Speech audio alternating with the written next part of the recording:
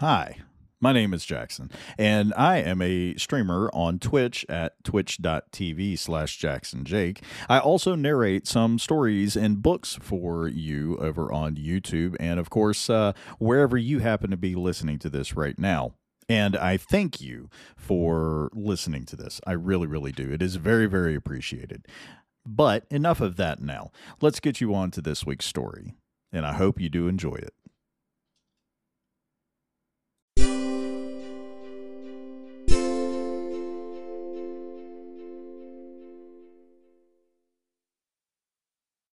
The Beast in the Cave by H.P. Lovecraft. The horrible conclusion which had been gradually obtruding itself upon my confused and reluctant mind was now an awful certainty. I was lost, completely, hopelessly lost in the vast and labyrinthine recesses of the Mammoth Cave.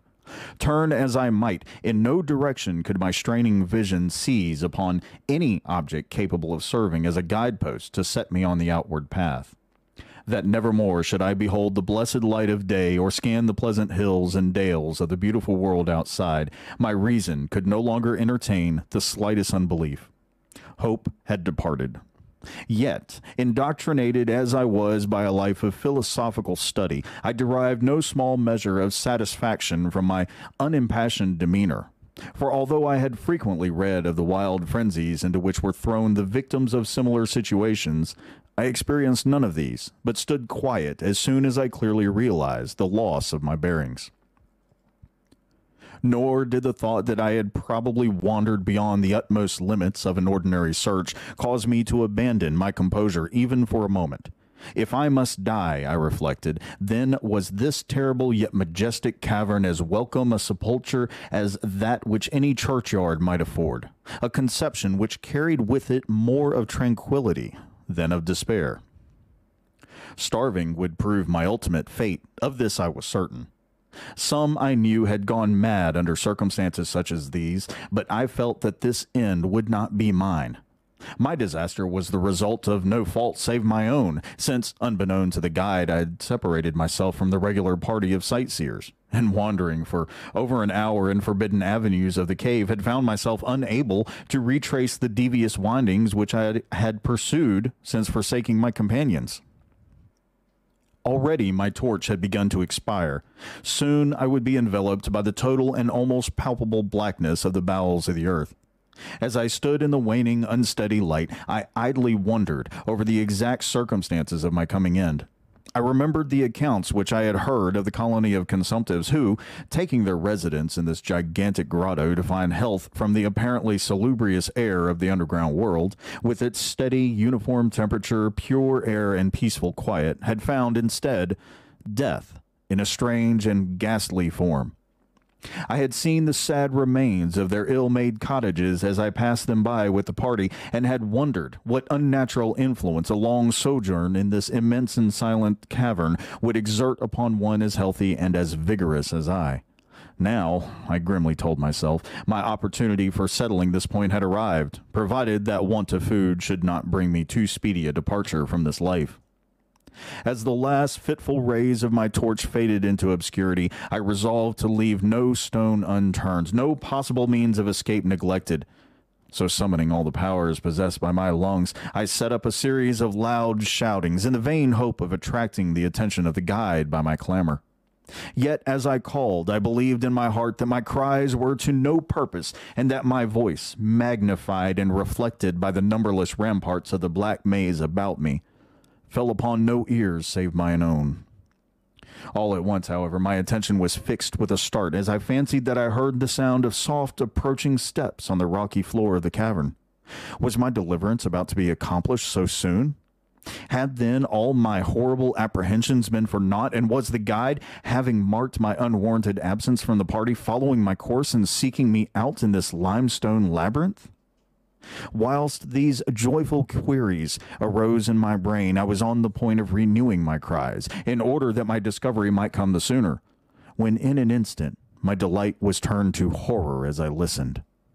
For my ever-acute ear, now sharpened in even greater degree by the complete silence of the cave, bore to my benumbed understanding the unexpected and dreadful knowledge that these footfalls were not like those of any mortal man. In the unearthly stillness of this subterranean region, the tread of the booted guide would have sounded like a series of sharp and incisive blows.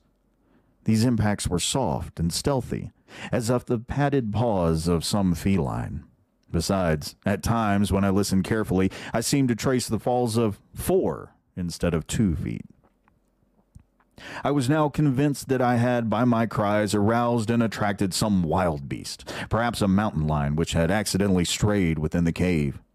Perhaps, I considered, the Almighty had chosen for me a swifter and more merciful death than that of hunger. Yet the instinct of self-preservation, never wholly dormant, was stirred in my breast, and though escape from the oncoming peril might but spare me for a sterner and more lingering end, I determined nevertheless to part with my life at as high a price as I could command. Strange as it may seem, my mind conceived of no intent on the part of the visitor save that of hostility. Accordingly, I became very quiet, in the hope that the unknown beast would, in the absence of a guiding sound, lose its direction, as had I, and thus pass me by. But the hope was not destined for a realization, for the strange footfalls steadily advanced, the animal evidently having obtained my scent, which, in an atmosphere so absolutely free from all distracting influences as is that of the cave, could doubtless be followed at great distance. Seeing, therefore, that I must be armed for defense against an uncanny and unseen attack in the dark, I grouped about me the largest of the fragments of rock which were strewn upon all parts of the floor of the cavern in the vicinity, and grasping one in each hand for immediate use, awaited with resignation the inevitable result. Meanwhile, the hideous pattering of the paws drew near. Certainly, the conduct of the creature was exceedingly strange. Most of the time, the tread seemed to be that of a quadruped, walking with a singular lack of unison betwixt hind and 4 feet, yet at brief and infrequent intervals I fancied that but 2 feet were engaged in the process of locomotion. I wondered what species of animal was to confront me. It must, I thought, be some unfortunate beast who had paid for its curiosity to investigate one of the entrances of the fearful grotto with a lifelong confinement in its interminable recesses. It doubtless obtained as food the eyeless fish, bats, and rats of the cave, as well as some of the ordinary fish that are wafted in at every freshet of Green River, which communicates in some occult manner with the waters of the cave. I occupied my terrible vigil with grotesque conjectures of what alterations cave life might have wrought in the physical structure of the beast, remembering the awful appearances ascribed by local tradition to the consumptives who had died after long residence in the cavern. Then I remembered with a start that, even should I succeed in killing my antagonist, I should never behold its form, as my torch had long since been extinct, and I was entirely unprovided with matches. The tension on my brain now became frightful. My disordered fancy conjured up hideous and fearsome shapes from the sinister darkness that surrounded me, and that actually seemed to press upon my body. Nearer, nearer the dreadful footfalls approached. It seemed that I must give vent to a piercing scream, yet had I been sufficiently irresolute to attempt such a thing, my voice could scarce have responded. I was petrified, rooted to the spot. I doubted if my right arm would allow me to hurl its missile at the oncoming thing when the crucial moment should arrive. Now the steady pat, pat of the steps was close at hand, now very close. I could hear the labored breathing of the animal, and terror-struck as I was, I realized that it must have come from a considerable distance and was correspondingly fatigued. Suddenly the spell broke. My right hand, guided by my ever-trustworthy sense of hearing, threw with full force the sharp-angled bit of limestone which it contained toward that point in the darkness from which emanated the breathing and pattering, and, wonderful to relate, it nearly reached its goal, for I heard the thing jump, landing at a distance away where it seemed to pause.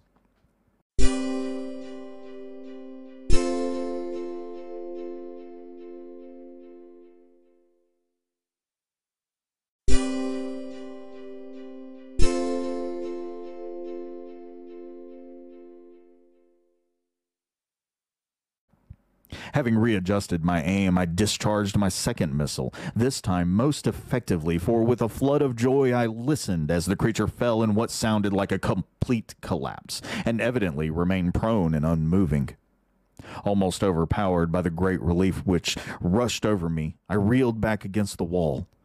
The breathing continued in heavy, gasping inhalations and expirations, whence I realized that I had no more than wounded the creature.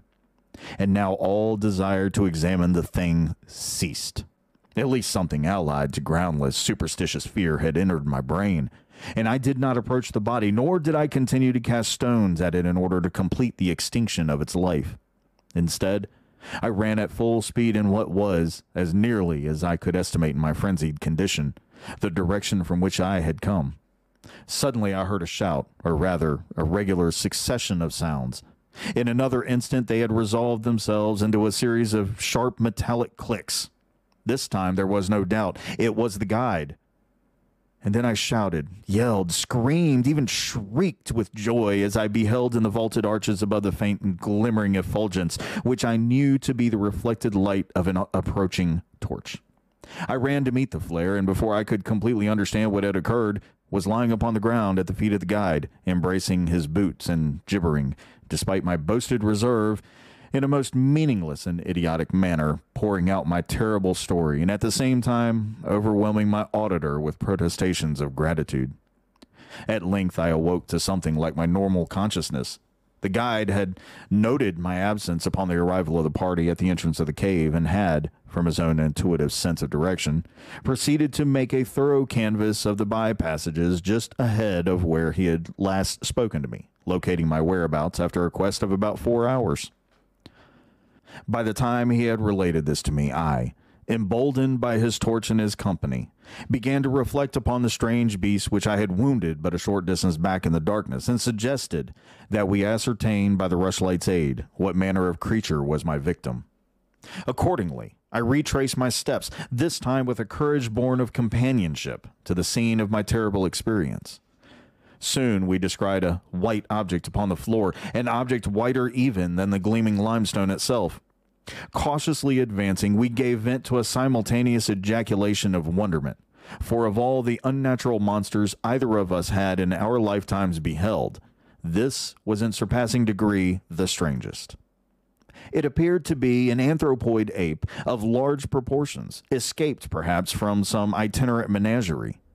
Its hair was snow white, a thing due no doubt to the bleaching action of a long existence within the inky confines of the cave, but it was also surprisingly thin, being indeed largely absent save on the head, where it was of such length and abundance that it fell over the shoulders in considerable profusion. The face was turned away from us, as the creature lay almost directly upon it. The inclination of the limbs was very singular, explaining, however, the alternation in their use which I had noted before, whereby the beast used sometimes all four, and on other occasions but two for its progress. From the tips of the fingers or toes, long nail-like claws extended.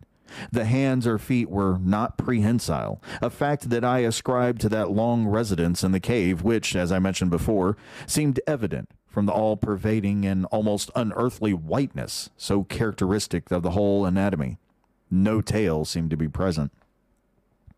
The respiration had now grown very feeble, and the guide had drawn his pistol with the evident intent of dispatching the creature, when a sudden sound emitted by the latter caused the weapon to fall unused. The sound was of a nature difficult to describe.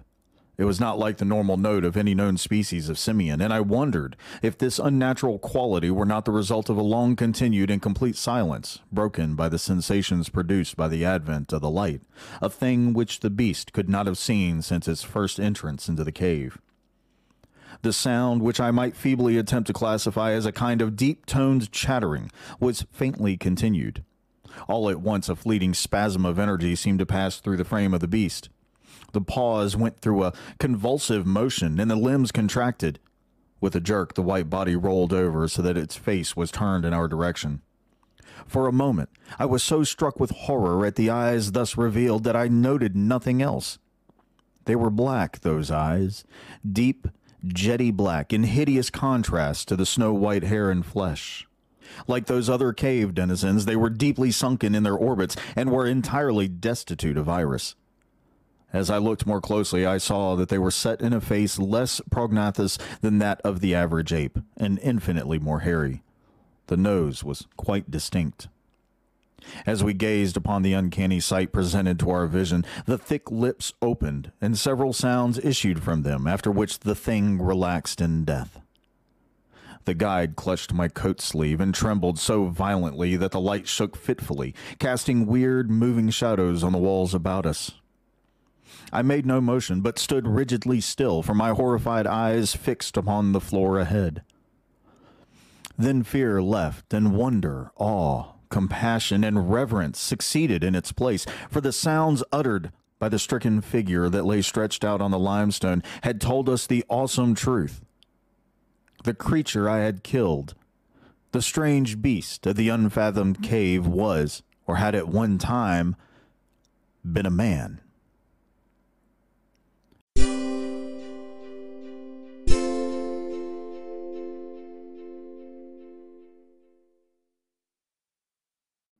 And again, thank you for listening today.